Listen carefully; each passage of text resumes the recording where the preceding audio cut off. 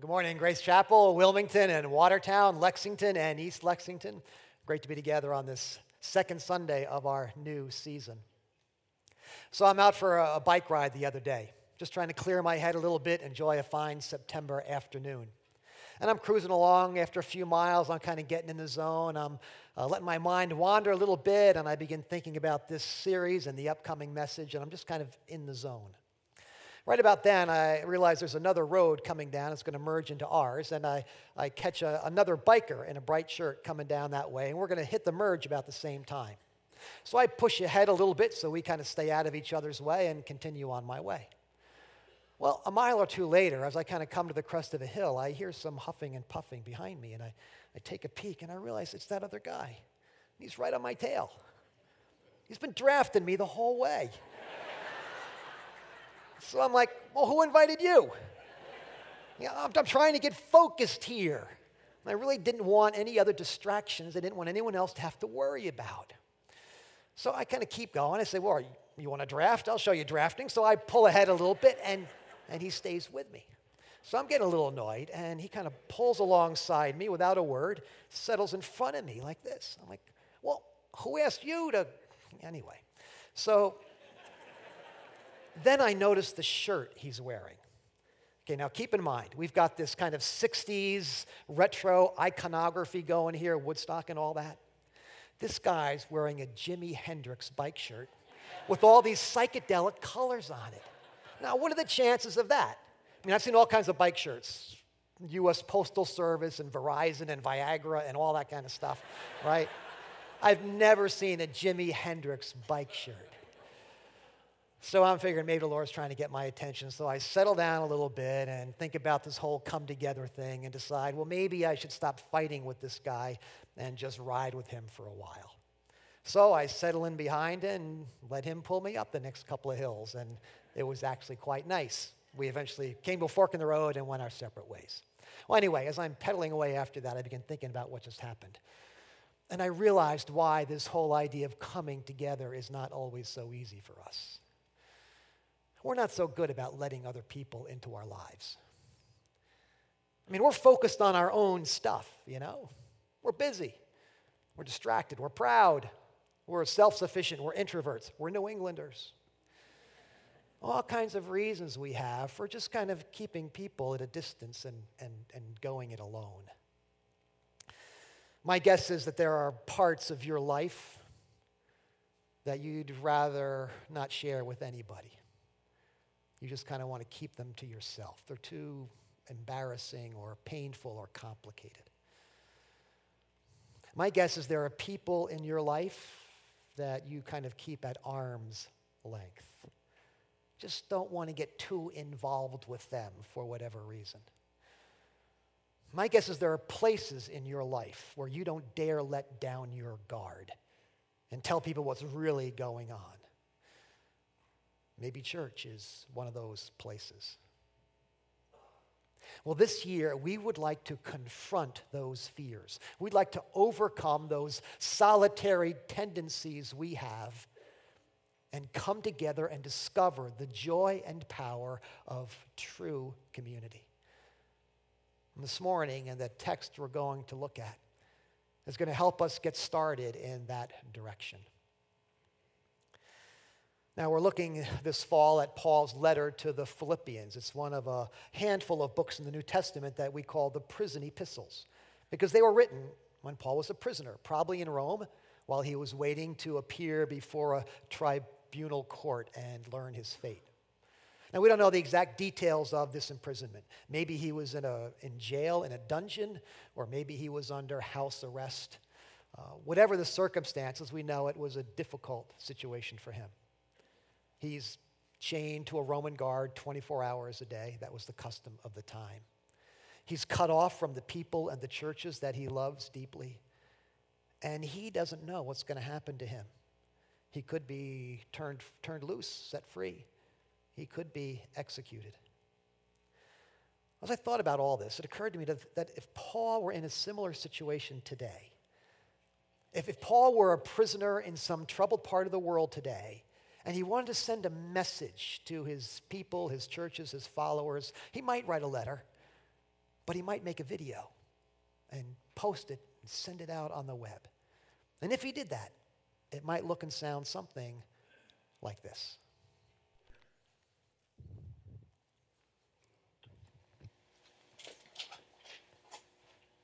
This is a message from Paul and Timothy, both of us servants of Jesus Christ. And it's to all the followers of Jesus at Philippi, the whole church there. We pray that God is giving you both grace and peace. Whenever I think of you, I thank God. I find myself praying for you with joy, because we've been together on this mission from the moment you first heard the gospel. And I have no doubt that the one that began this great work in you he will see it finished on the day that Jesus returns. It makes perfect sense that I feel so strongly about you, because you're the one who stuck with me when I was arrested. Through the trial, we experienced together God's grace and generous help. God himself could testify how much I love you and miss you. So this is my prayer, that your love will flourish, that you'll not only love much, but love well. I pray that you'll understand what really matters, so that your love for one another is sincere and intelligent. I hope you'll live a life that makes him proud, a life filled with the fruits of your salvation, a life whose righteous character is attractive even to those who don't believe, because this will bring praise and glory to God.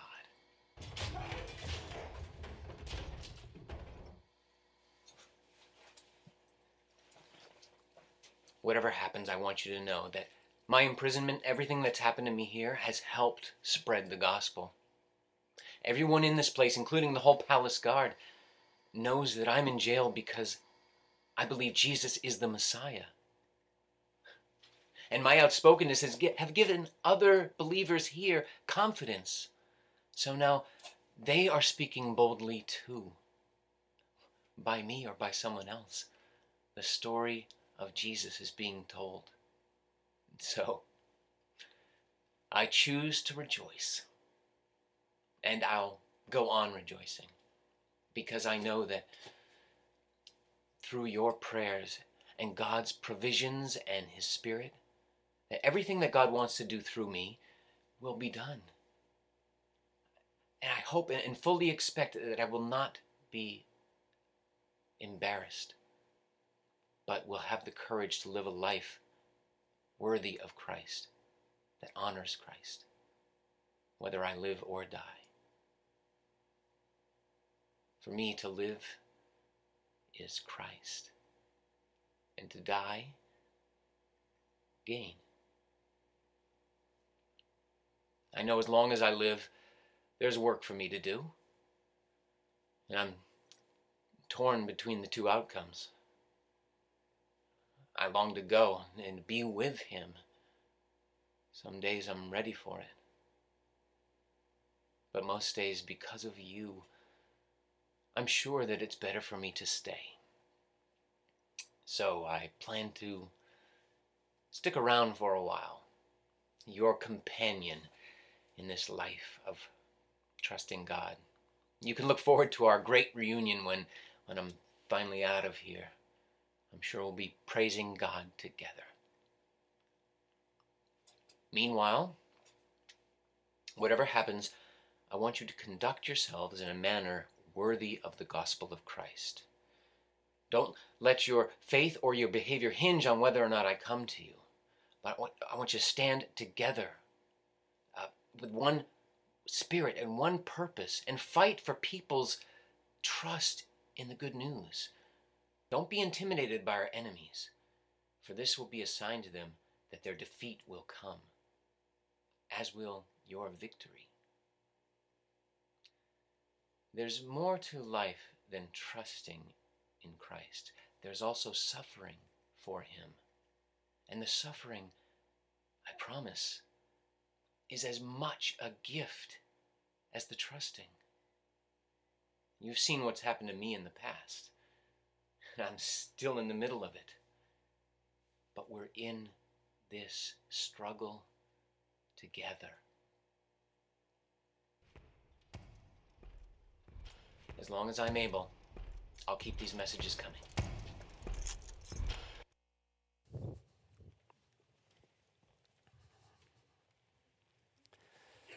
Well, those words come right from Philippians chapter 1. It's a blending of the New International Version and the Message version of the Scriptures. Now, I have read and studied and taught this passage many, many times. There's all kinds of important themes we could go after here. But what struck me this time around, and what I'd like us to focus on for a few moments, is Paul's vulnerability. The degree to which he opens up his heart and shares his thoughts and feelings with his readers and with us at a very difficult moment. I thought Scott captured well the warmth and yet the urgency and the anguish in Paul's spirit as he wrote this letter. So let's look at a few of these lines a little more carefully and see why vulnerability is so incredibly powerful. Begins at verse 12. Now I want you to know, brothers and sisters, that what has happened to me has really served to advance the gospel.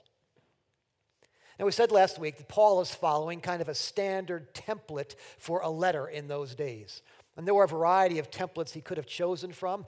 He's following here the format for a friendship letter. And so, after his customary greeting and well wishes, the author would then go on to give a report on their circumstances. And that's what Paul does here. I want you to know what has happened to me. But instead of a breezy and perfunctory, everything's fine with me, he's brutally honest about his circumstances and shares his very personal thoughts and feelings. Verse 13, I am in chains for Christ. He wants the readers to know the reality of his circumstances. He wants them to see the chains. He wants them to hear them rattling around his wrist and his legs. He goes on to report that some people, even other Christians, are using his imprisonment against him, supposing they can stir up trouble for me while I am in chains. These critics were using his imprisonment to discredit Paul and set themselves up as true ministers of the gospel. This had to be incredibly hurtful to Paul at a time when he's laying his life out for the gospel, and very worrisome for the churches. A little further on, he goes on to make this remarkable declaration of faith.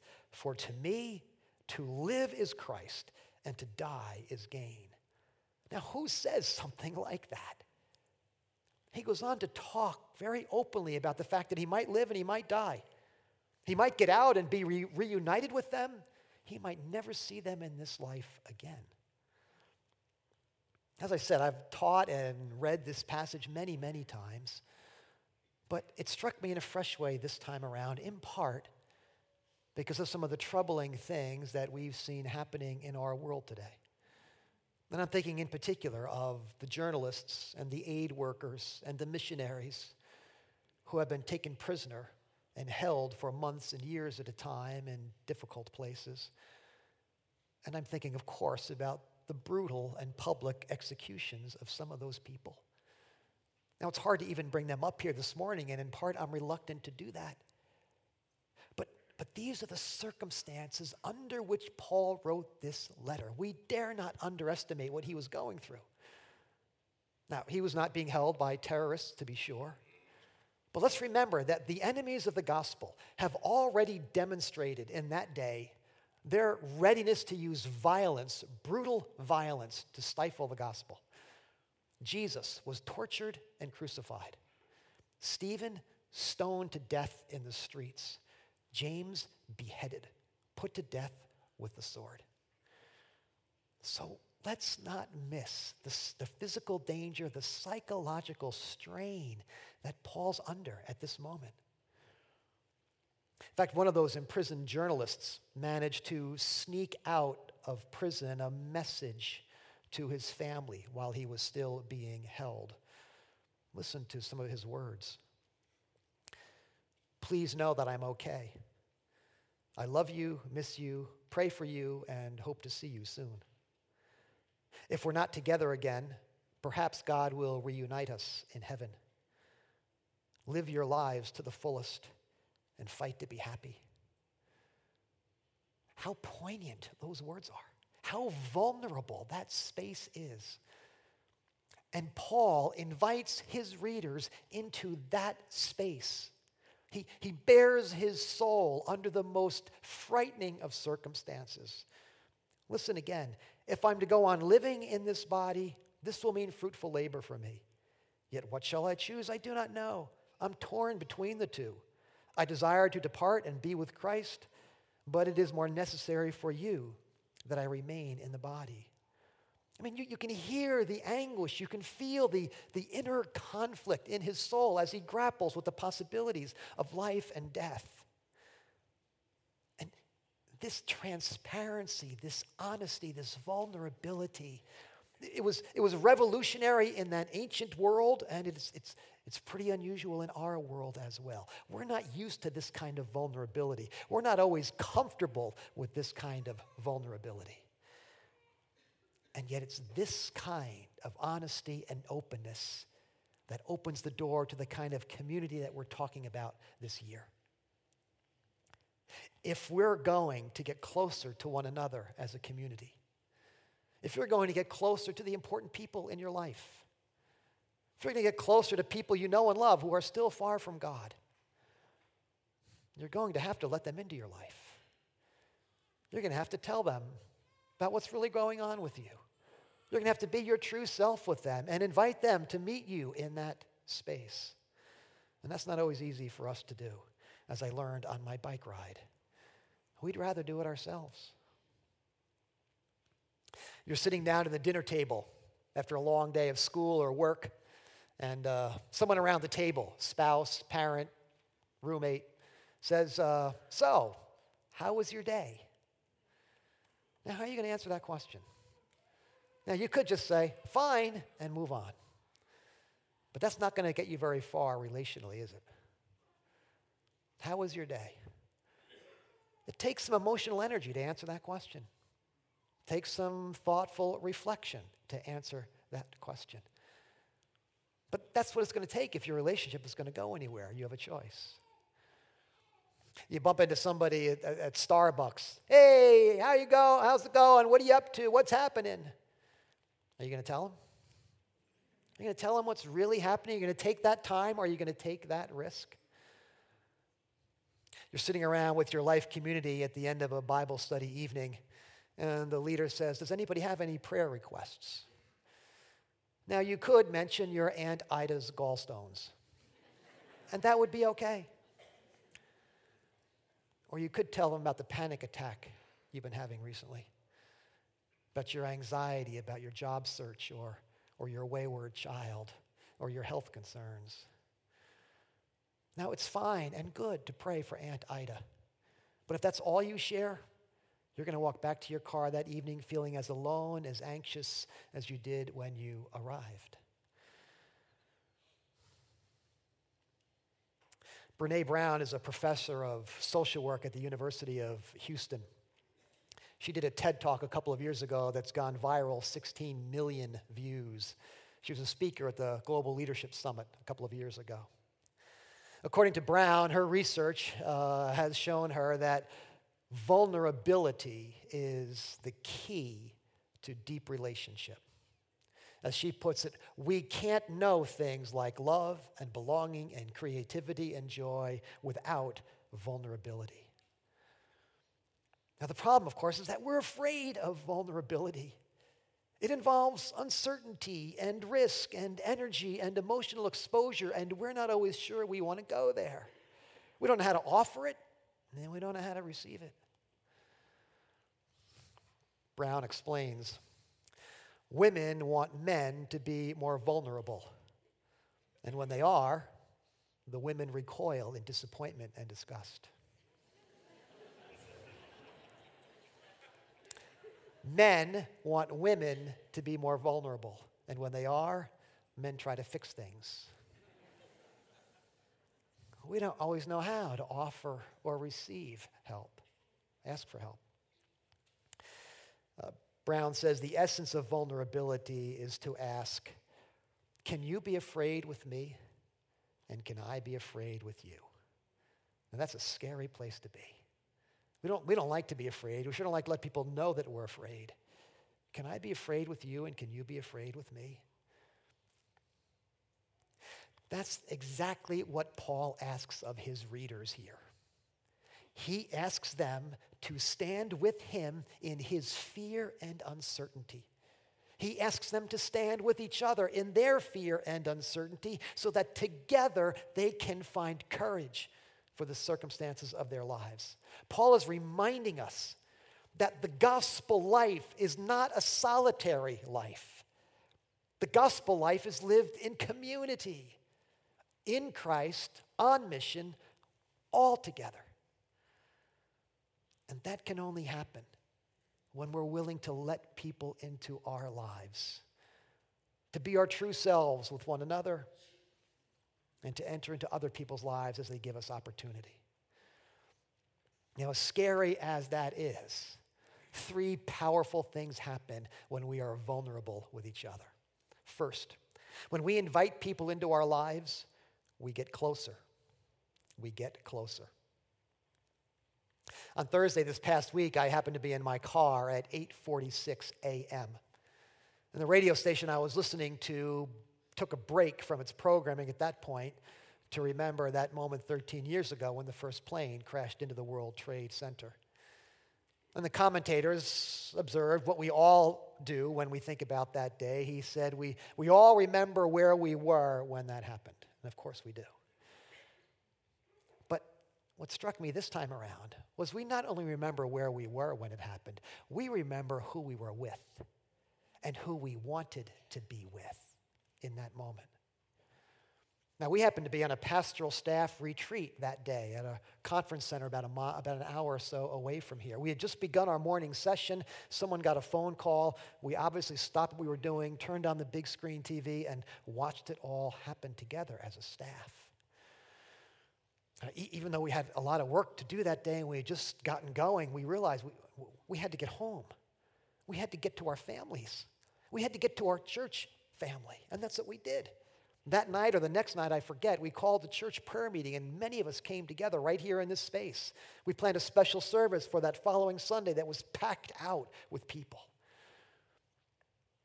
Our staff had been together for just about a year at that point, and it was an incredibly bonding experience for us. And that's what happened all across the country as people came together in that frightening, uncertain moment to support each other and find a way forward. That's what we were meant to do. That's how we're wired as human beings. But we too easily and often resist that. But we're meant to come together. We're meant to break from our normal routines, to give up on our self-sufficient tendencies and turn towards each other, move towards each other, to both offer and receive help. And that's what Paul's doing here. He's inviting Philippian believers into his imprisonment, and they accept the invitation. We know that they pray for him. Paul mentions that several times. They also offered practical help. The Philippian church took an offering, and they sent it off to Paul, because you had to provide for yourself in prison in those days, your own food and clothing. They sent money to do that. And they took one of their fine young men, Epaphroditus, and they sent Epaphroditus off to Rome to minister to Paul on their behalf while he was in prison. It's interesting. Paul spent far less time in Philippi than in many, many other cities, and yet he seems closest to this church of any. And it's because, in part, that they shared this imprisonment experience with him. Are you struggling with something these days? Have you told someone? Have you invited anyone into that space, allowing them to come alongside you and walk with you through it? Do you know someone who's struggling right now? Can you find a way to move towards them graciously and sensitively with some offer of help or presence? Now, I know it's not always easy to do or even know what to do. It's inconvenient to drive into Boston to visit someone at one of those big hospitals and find a place to park. It's awkward to call someone when their family's falling apart, or when they've just lost their job, or facing some other kind of crisis. No one knows what to say when you're at the funeral home waiting to greet the bereaved person. Sometimes all you can say is, I'm sorry. I'm sorry this has happened, but I'm here and I want you to know that. The gift of presence, the gift of being with someone in moments like that. When we invite people into our lives, we get closer to one another. But a second thing happens as well. When we're vulnerable with each other, we get stronger. We get stronger. There's a reason bikers draft off each other. You can go farther and faster and longer when you bike with people than when you bike alone. Look at verse 18. Paul says, "Yes, and I will continue to rejoice. For I know that through your prayers and the help given by the Spirit of Jesus Christ, what has happened to me will turn out for my deliverance." He goes on to describe the courage that he's found, the faith he's found to make this remarkable declaration. For me to live is Christ and to die is gain. Where does he find that kind of faith? Where does he find that kind of courage? He finds it through the help given by his friends. He talks about their prayers on his behalf. Now, in the original language, in our English translation, it looks like Paul's talking about two things that help him: their prayers and the Holy Spirit. In the original language, it's not really two things, it's one thing. Through the help provided by your prayers, he finds courage and strength for this moment. Don't underestimate the power of asking someone to pray for you. When you ask someone to pray for you, you are opening up a channel into your life through which their love and God's power can flow into your life in transformative ways. Don't underestimate the power of praying for another person. When you tell someone, "I'll pray for you," it's not a throwaway line if you mean it. It's a lifeline, the means by which God might grab hold of that person in a desperate moment. This year, in keeping with our All Together series, the pastoral staff has made a commitment to pray for the entire membership, 1,400 or so plus people who are members at Grace. We're going to pray for you one at a time, name by name, as we make our way through the year. That's a lot of folks. But we're going to be praying for you personally, that you will be made stronger in your faith, that you will go deeper and closer and wider in Christ. We're going to pray for each of you this year. Now, some of you are saying, well, how come you're just praying for the members? What about the rest of us? That's a good question. Well, first of all, because we know who the members are. But more importantly, the members have invited us into their lives. You see, when you join a church, you're not signing up for a club. You are saying to a group of people, I want to do life with you. I give you permission to know me, care for me, walk with me, and support me in life. Sometimes people ask, I don't see what the big deal about membership is. What are the benefits? Well, I don't know about the benefits. We're not giving away microwave ovens, You don't accumulate frequent fellowship points for showing up. It's not like that. Membership's not about privileges and benefits. It's about relationship and deep connection.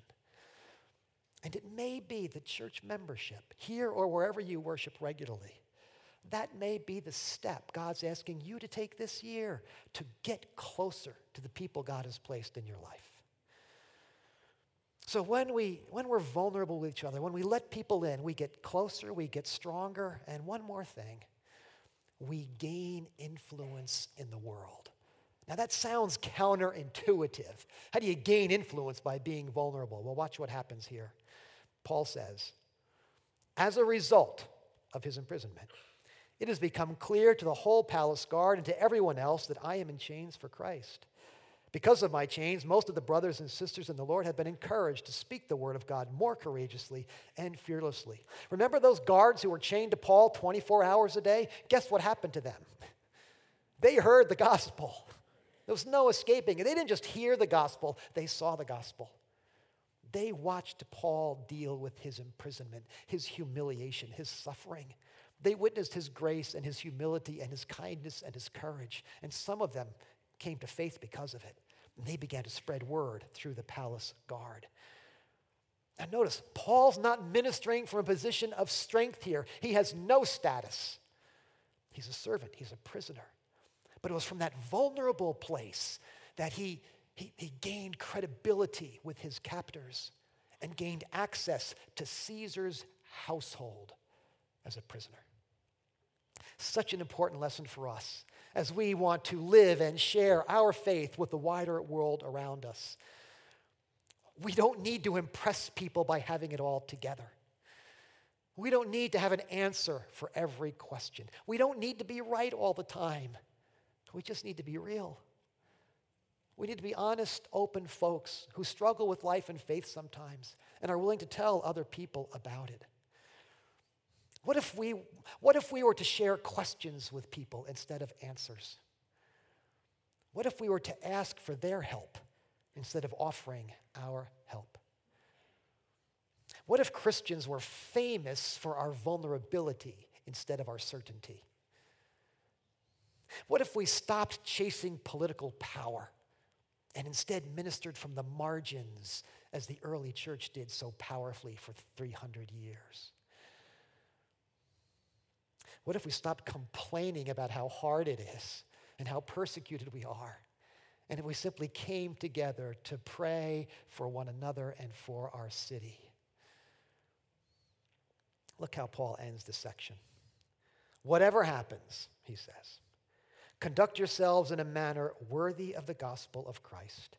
Stand firm in one spirit, contending as one man, one soul, for the faith of the gospel. Remember now, this may be the last letter Paul ever writes. This may be his final message to the church, for all he knows. And what does he call the church to? Community. Oneness. Come together, he says. Because if we can come together in true humility and vulnerability, then God can do remarkable things. Later this month, the churches of Greater Boston will be coming together for 10 days of prayer. Happens every year in September. Different sites all across the city, across denominational lines, across ethnic communities. Believers and churches will come together in a different location every night for 10 nights to pray for one another and for the city. The one closest to us is probably the Burlington one, happening on Thursday, September 25th. I'll be there. Now, yes, it means another night out of the week if we decide to go. It means we might worship in styles we're not all that familiar with. We might find ourselves praying with someone we don't know, in a language we don't fully understand, an accent we're not accustomed to. But when the churches of Greater Boston begin to come together in prayer for each other and for our city, we gain influence in our city and in the world. Well, back to my bike ride. About half an hour after we parted ways, that other biker and I crossed paths again, this time coming towards each other in opposite directions. And we waved at each other. Now, bikers don't usually do that. It's more like, that's it. But we're, hey, like we're long-lost friends. I have no idea who that other rider was, but I had a better ride that day because I shared the road with him for just a little while. Every day, every week, people are going to come riding in and out of your life. You can let them in and share the road for a while together, or you can keep your distance and go it yourself. It's up to you. Is there some part of your life that you've been keeping to yourself because it's too painful or embarrassing or complicated? Is there some person in your life you've been keeping at arm's length because you're not sure you want to get involved? Is there some place in your life that you need a safe place to let down your guard and be your true self? There are those kinds of places here at Grace. Every Monday night, Celebrate Recovery. A crowd of people from all walks of life come together to share their hurts and habits and hang-ups in an atmosphere of community. Every night in homes and church all around the city, life communities, people come together to read the scripture, to care for each other, and to live on mission in the world, in our life communities. Men come together, women come together, students, kids, all kinds of ways to connect. Beginning today, we're starting our plug-in course. It's a great way to get started on the journey of connection with God and the people around you. Sunday morning, Sunday night, Wednesday night, it's happening. Let this be the year that you and I begin to discover the beauty, the joy, and the power of vulnerability. Let's pray.